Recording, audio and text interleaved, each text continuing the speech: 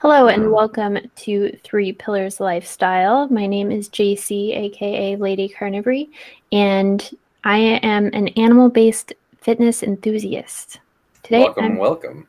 oh, thank you. And today, my co-host here is Brian. Hi, guys. I'm Brian Cruz. You can find me on Instagram at pt.briancruz. I've got just a little over 20 years of experience as a personal trainer, working in the fitness industry, and just shy of 3 years animal-based nutrition. That's amazing. 3 years. I can't imagine what benefits you get after 3 years because I feel amazing after a year and a half. Yeah. You know what? I feel as though every day is a discovery, either a discovery or it's a question mark, right? Is it because I ate this, or is it because I didn't eat this? Do I feel this way because I didn't have enough of that? Did I sleep well because I did eat enough of that? There's always I don't know. I think it has a lot to do with also being very intuitive of yourself, if that makes sense. Yeah, but I think animal-based makes it a lot easier because you're taking out a lot of the variables for what could be the problem. So it really is like day to day, you just be like, well, what did I eat yesterday? What did I do? How did I sleep? Yeah, most definitely. So it's September at the time we're recording this, and I'm seeing a lot of fitness challenges out there. Yes, September.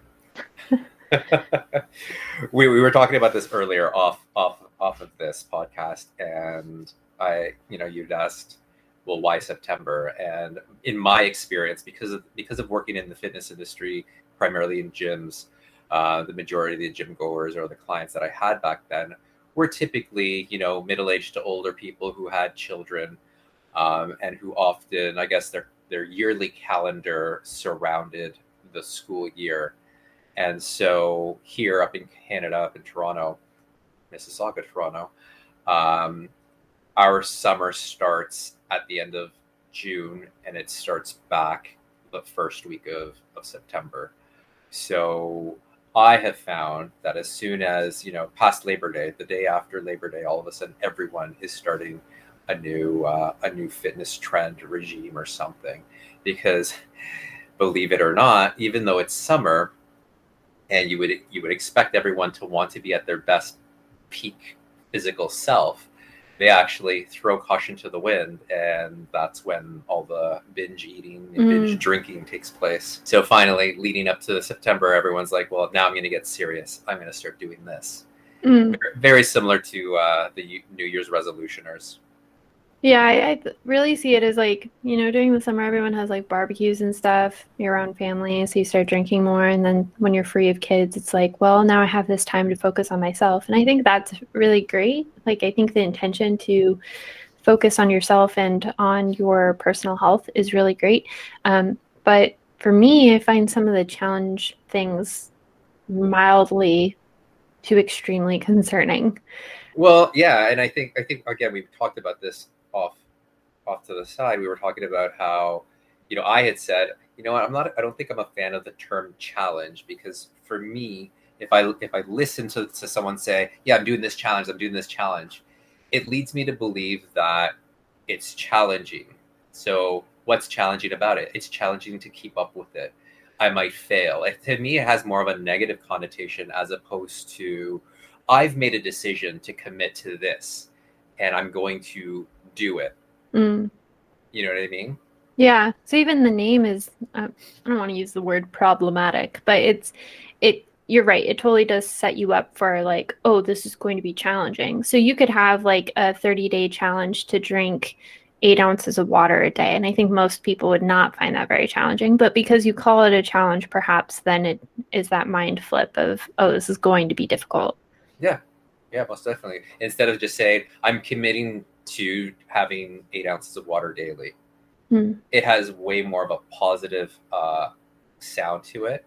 And it again, it commits you, right? And like, I mean, there's all that self-help where they say, the words that you use have a huge impact internally, subconsciously. Mm-hmm. So, something very similar like that. Stop calling it a challenge and say it's a commitment. So that immediately makes me think of 75 hard. Like it's in the name. Yeah, yeah, yeah. Uh, See? if anyone doesn't know, 75 hard, it's 5 daily things you're supposed to do daily, I believe. It's like drink a certain amount of water, read a certain amount of pages from a book, 2 workouts, one of which has to be outside. And then you have to follow like your diet plan, whatever that means for you. Um, I tried it a few years ago and it was difficult. Like it was hard. It's in the name. But for me, it was the time commitment, like an hour and a half of working out every day. That was, it was the time commitment and the lack of recovery. Like if you're working out an hour and a half a day, your body has no time to recover. I mean, I guess it would depend on how hard you're working out. But the word hard is in the name, so I would assume you'd be going hard. Yeah. I've seen people approach it differently. One of your workouts is supposed to be outside, so I think it's natural to do like walking or running or something. And then the other one is typically more of like either yoga or weightlifting. Right out the gate, I tried to do 45 minutes of weightlifting and 45 minutes of walking or jogging per day, and my body just couldn't recover from that. So I switched from doing weightlifting to we're we're going to use the term yoga mildly. It was more like a stretching routine for Movement. 45 movement, gentle stretching movement for Perfect. 45 minutes every day. And that was a lot better on my body, but man, it was hard. Well, what were you doing leading up to that? Absolutely nothing. Okay, so that's where the problem lies, right? So you get all of these people, having done absolutely nothing all summer. And then September rolls on. I'm going to do this. I'm going to challenge myself with this. And it's like, what makes you think that you're going to be successful from going 0 to 100? Right? Like one of the adages in the fitness industry is like, make sure that what you're attempting to do or you're planning to do is sustainable. Okay, but why would one think that it's something like that, challenge like that, is sustainable for 30 days when you've gone from zero activity to suddenly I'm going to dedicate 5 days or 7 days of whatever fitness? Yeah, that's the other problem I see with challenges, certainly, is it's like, it seems like, have you heard of the last meal for binge eaters? Typically, like, if they know they're about to start a diet program or something, they'll have a last meal where they just binge on all the things they're going to miss when they're on their diet. It kind of reminds me of that because it's like, instead of just making sustainable, small lifestyle changes, it's all or nothing. Like, Yeah. either you're eating all the crap that you know harms you, but emotionally settles something for you, or you're eating perfectly. And there's no, like, it's so black and white, there's no in between. Well, I think again, I've mentioned this in other conversations where I think it's a societal issue. I think it's for a lack of a better term, a North American issue where we're so excessive in everything that we do. Right? We're excessive in our carbs. We're excessive in the activities that we do. We're excessive in what we eat. So case in point here, yeah, I'm gonna clean up my diet, but before I do, I'm gonna eat everything that I shouldn't be eating. Okay, and so they do that, and so what happens once you're in that diet? It's just like, okay, but now it's a diet. Again, it goes back to that to the words you use. Mm-hmm. The word diet has been perverted to believing that it's such a negative thing, but diet really means the way that you eat throughout the day. It's not necessarily I'm dieting down. It's that this is my diet. This is my staple of nutrition choices. So binge eating, I've never been a fan of that. I will admit that when I was heavy into my bodybuilding, I would have cheat days, right? Mm-hmm. I would have these cheat days, and I had a friend of mine that she was a competitive bodybuilder, and we would agree that we would have cheat days together. And I remember the very last time I ever did a ridiculous cheat day. The day before, I went around. I live in this little town. It's Mississauga, but it's Port Credit where I live. It's like a little village, and so there's all these little shops and whatnot. I went and bought chocolate from this chocolatier. I went and bought these fresh made cookies, chocolate chip cookies. I went to go get donuts, like everything that obviously you shouldn't be eating if you're bodybuilding, if you're trying to lean out and whatnot. And so I started at maybe 6, 7 o'clock in the morning. By 10 o'clock, I couldn't eat anymore. Mm-hmm. Literally at 10 o'clock in the morning, I was done for the day. My friend, she calls me up. She's like, okay, are you ready? I'm like, dude, I don't think I can. And she's like, what? I'm like, yeah, I think I just overdid it. It was so ridiculous. And I will say that the next day I weighed myself. I literally gained 10 pounds. Wow. Literally 10 pounds. Now, obviously not 10 pounds of fat, 10 pounds of water retention, but I felt it, right? And so again, excessiveness, right? Mm-hmm. So people will come to learn this about me. I do have an excessive way of observing things. I've learned my lesson not to be excessive, and so usually my I guess my trigger finger would be, go balls to the wall, and then I'll be like, well, hold on a second, let's take a step back. I'm 40 something years old. Let's see what I really want to do, right? So even when for my birthday, I've decided I'm going to have this, I'm going to have that because it's my birthday. And then day of, I'm just like, nah, no, I'm not. Because, you have to step back and take a look at what you really think you want to do. Yeah. And that's an interesting point too, is, people who are all or nothing, like if you are one of those people who are all or nothing, and I tend to be one of them, if you go off track of your whatever way of eating you've decided for yourself, it's like, well, I'm off of that way of eating now, so I'm just going to do whatever. And so that was my big problem with keto. When I tried to do keto, was I just constantly, anytime I was over my carb macro allotment, I was like, well, I'm not going to be in ketosis anyways. I might as well eat donuts or whatever. And so for me, it's really flipped from that all or nothing mindset to more of a lifestyle approach. And I think that you're totally right. Saying the word diet versus lifestyle really matters in that sense. But back to the challenges. What have you seen recently that's concerning to you? It's not even just recently. It's like, I've always been opposed to challenges, and it started off a couple of years back when I started to see, squat challenges, especially amongst women, right?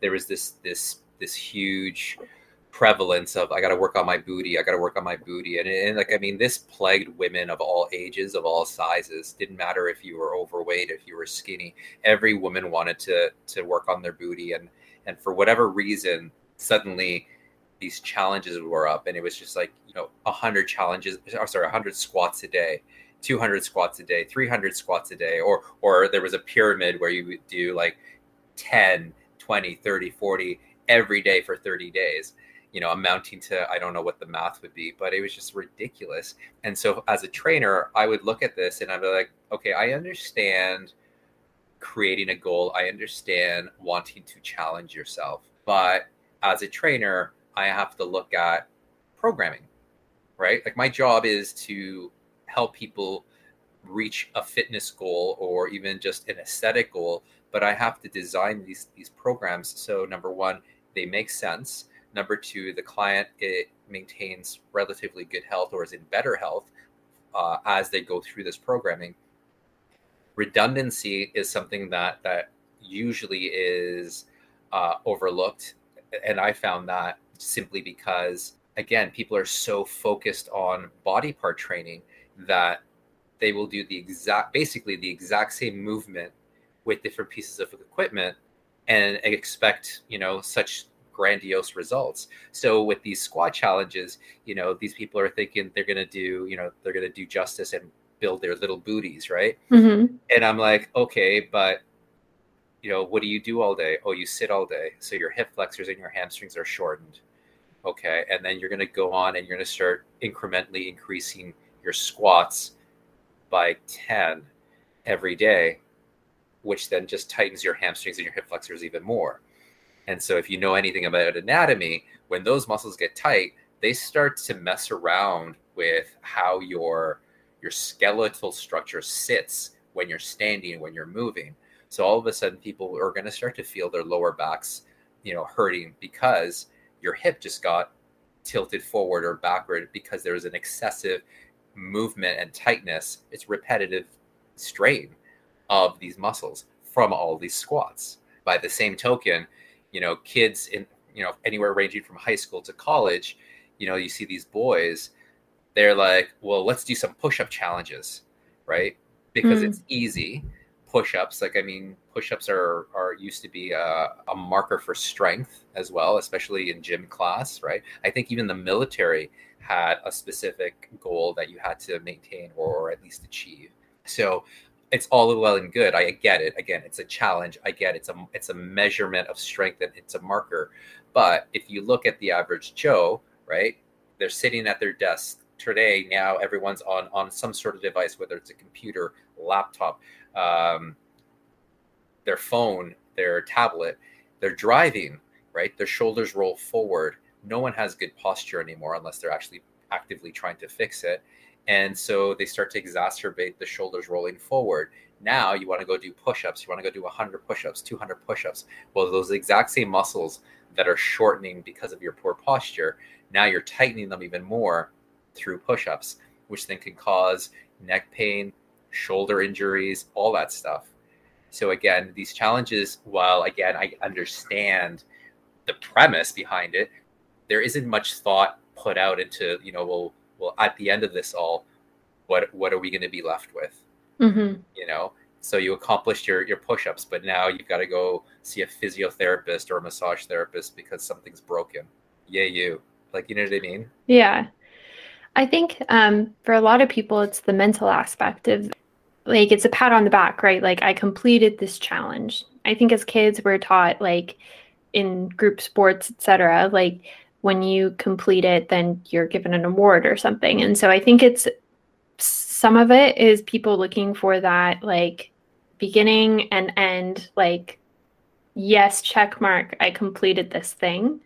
So I don't know. I guess my question would be, like, if you were to design a commitment, what would it look like? Oh, most definitely. I would do the complete opposite of what those commitment or challenges were. So you want to do a lower body 30-day commitment challenge, let's say. I would say, well, learn how to do kettlebell swings. It's a posterior chain exercise. It still works your booty, but it'll strengthen and it'll lengthen your trouble spots, your hamstrings. It'll strengthen your upper back, so it improves your posture, right? So that's a good challenge. You want to do an upper body based, challenge or commitment again. Well, let's do some pulling movements. One of the most challenging exercises to do is being able to do a pull-up. So while I can't expect everyone to do the let's call it a gymnastic style pull-up where you're just free hanging, a pull-up is a pull-up is a pull-up. So you can do it on the floor, you can do them sitting, you can do them using your legs, just modify the height and modify where your hands are, and you can still perform a pulling movement, which in most cases will address a lot of postural issues, but will also strengthen a lot of muscles that are often neglected even through regular training. Rhomboids, your lats will start to learn how to contract properly. As a trainer, I've come across people who can't even retract their shoulders because they don't know how to, right? So that could also be an issue. So with these pulling movements or this upper body challenge, it could be something even as basic as, can you do, scapular retractions, right? It's still a movement. It's a challenge. And if you have poor scapular retraction, it's going to be arduous for you. Yeah. And one thing I find so amazing, and I tell people this all the time about working with you, is like, you'll prescribe something and I'll look at it and be like, oh, this is going to be really easy. Like, what is he thinking? How am I going to load weight onto this? I think I specifically told you this about inverted rows. Yeah. I was like, I don't understand. Like, how are we going to weight this? Because it's just my body weight lifting myself up. And they're really freaking hard. Yeah. Yeah. It's when people want to do pull-ups, I've had many people, I've colleagues say, yeah, so-and-so, their goal is to do 1 pull-up, 5 pull-ups, 10 pull-ups. I used to be able to do 15 pull-ups when I was younger. That's great. You got to start slow. You got to start small, but you have to understand now how to perform it. And so with inverted rows, one of the reasons why I gave you inverted rows was because I wanted you to do a horizontal rowing movement, but I also wanted you to be able to eventually build up to a pull-up, because yes, that is a sense of accomplishment. And I totally get that, right? Even for myself, I don't have any real specific goals, but for me, my daily routine of whether it's weightlifting or doing yoga, at the end of it all, I feel a sense of accomplishment, right? So I get that. And I think when I'm designing programs, I have little things like that in mind to kind of show people, look at this win, look at that win. I don't necessarily care too much about, recompositioning your body. It's more about, what is the sense of accomplishment that you're left with once you've done that. I've got most recently, and I love her to death. I've trained her for a couple of years, but she's constantly down on herself, right? And I think it has a lot to do with the fact that she used to be a synchronized swimmer. As she's aged, she no longer can physically do that, but she's a coach, right? And she has a very great interest in learning how to train and coach the elderly or people as they age, which is fine. But I think it's because that is so much in the forefront of her mind. I think she kind of puts that or applies that against herself. So every time we're training, she's like, I know I could do better. I know you could. And I'm like, no, you're doing great, and I'm watching this. And a couple of weeks back, we sign on where I'm training her via Zoom. And she says, the other day I was able to press 15 pounds. And I'm like, okay. And she's like, well, I haven't been able to do that. And I go, I know, but we haven't been doing that. And I was like, I know. The reason why we hadn't been doing that, sneakily, I've been working on her shoulder strength and her arm strength by doing windmills with 15 pounds. So again, it's not always about tackling the task at hand. Sometimes you've got to find a workaround, right? So again, programming plays a big role. So a challenge is a challenge is a challenge, but what are you going to feel at the end of it? You want to feel a sense of accomplishment, but you also don't want to feel broken. Yeah, that's a good point. I see some people doing these challenges and they're not even like specifically physical challenges. They'll have like certain amounts of kind of more like 75 hard where there's like biohacking, et cetera, involved. And for me, those are very interesting because it's almost like you're taking the responsibility off of yourself. Like if the challenge doesn't work, it's on the biohacking. It's not on your performance. Yeah. You know what? In my old age, I've embraced accountability, right? And I remember at a young age, it was so easy. It was almost like a knee-jerk reaction. You got in trouble or something didn't work. The knee-jerk response was, "It's not my fault. It wasn't my fault," right? But it was, because who was it? Who was there? Well, it was me. Okay, well, so it was your fault, right? So there's a sense of accountability. I think people fail to understand needs to be implemented. And by putting yourself in a box and saying, well, for these next 30 days or 28 days, I'm going to be doing X, right? Okay, fine. But you do realize that there are other variables that need to be implemented in order for X to really be successful. So I think we were talking the other day about body composition and, people looking at, I'm going to put on muscle and I'm going to lose fat and I'm going to do this. Okay, great. But you've got to have the right amount of muscle mass to begin with, because you can't perform physical activity if you're super weak. Number two, you have to eat a certain way, and that includes the macronutrients. Whether you're eating carbs, fats, or proteins, it's got to be right. If you've got the right amount of protein, you're going to build muscle. If you got the right amount of energy source, you'll be able to perform. And then I think people seem to forget recovery is another variable that is a must, because if you're not, and it goes in scales, if you're not timing your rest period between exercises or your sets, you're not going to perform as well. By the same token, if you're training 2 to 3 days back to back, you're not going to perform. The subsequent days are not going to be met with, with good performance, right? If you're not sleeping enough, the next day, same deal, right? So I think one of the biggest problems with all these people wanting to achieve, or even biohacking, is that, yeah, they put themselves in a box. I'm doing this, great, and then in the end, oh, it didn't work. Well, what weren't you doing as well? That's what Right. people need to start questioning.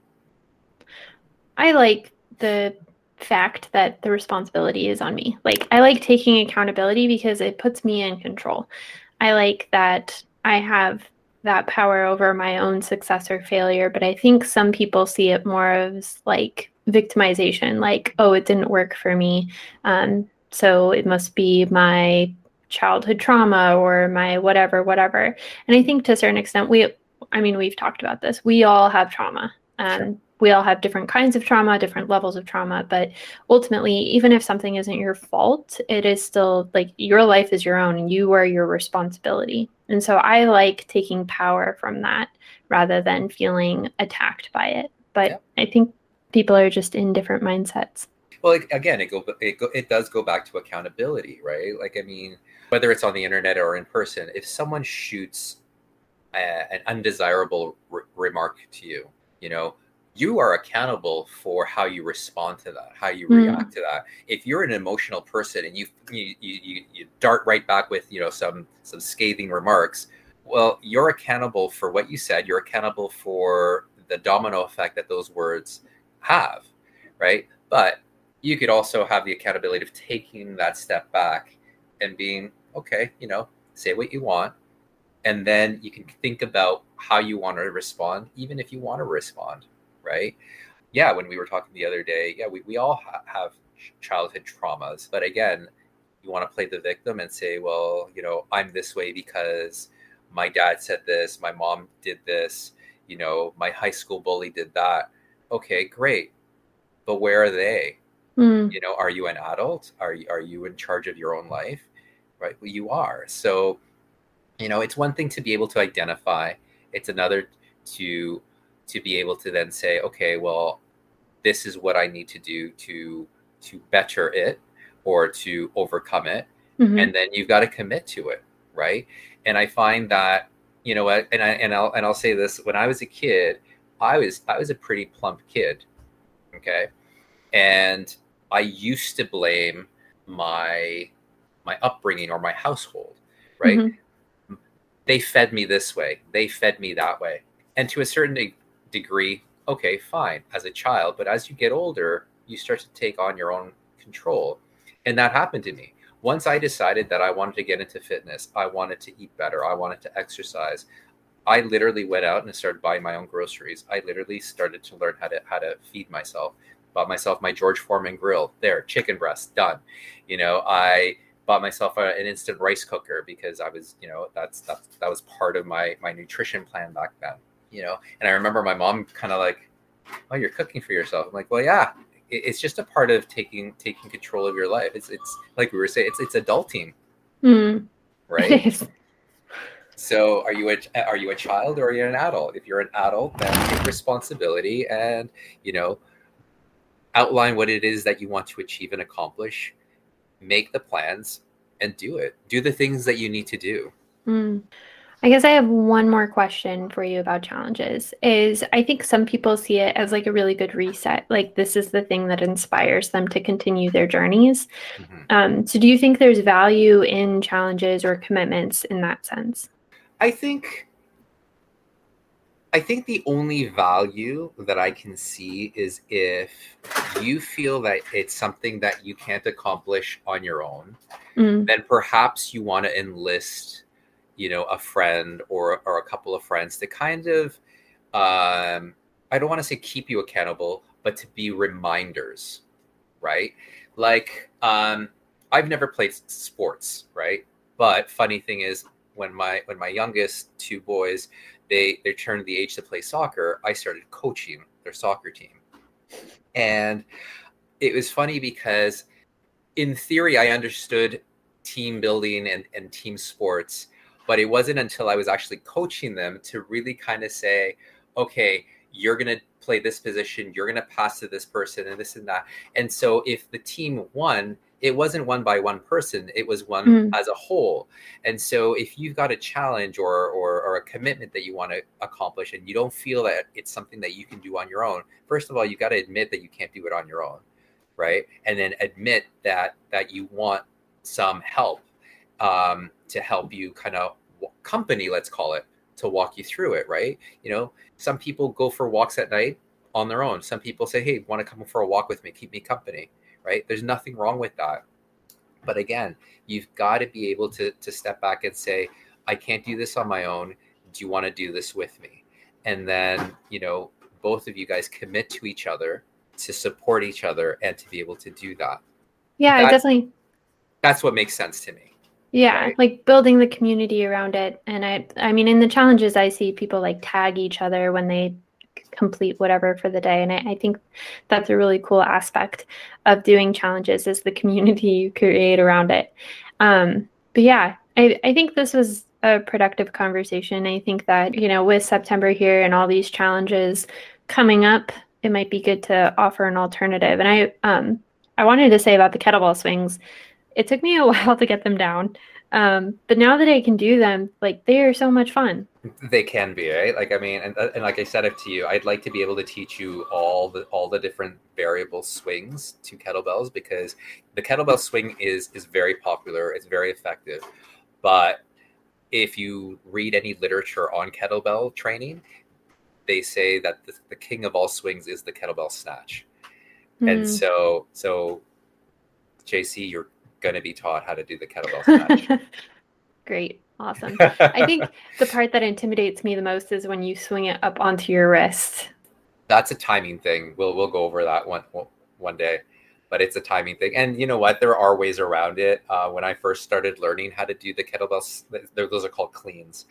I actually bought a guard.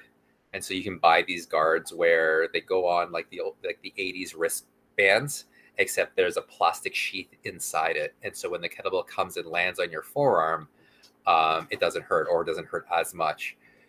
Having said that, if it's smashing you and it's hurting you, you're doing it wrong. Okay. So it's a good reminder of, oh, I did that wrong. But what I'm hearing is I can get the Wonder Woman wrist cuffs. You know what? When's your birthday? No. Well, awesome. Thank you so much, Brian. I want to be respectful of your time, but where can people find you? As I said, find me on Instagram at pt.briancruz. You don't have to follow me. You can creep me. Okay. And you can find me at Lady Carnivore. Thank you guys so much for listening, and we'll see you all in the next one. Thanks.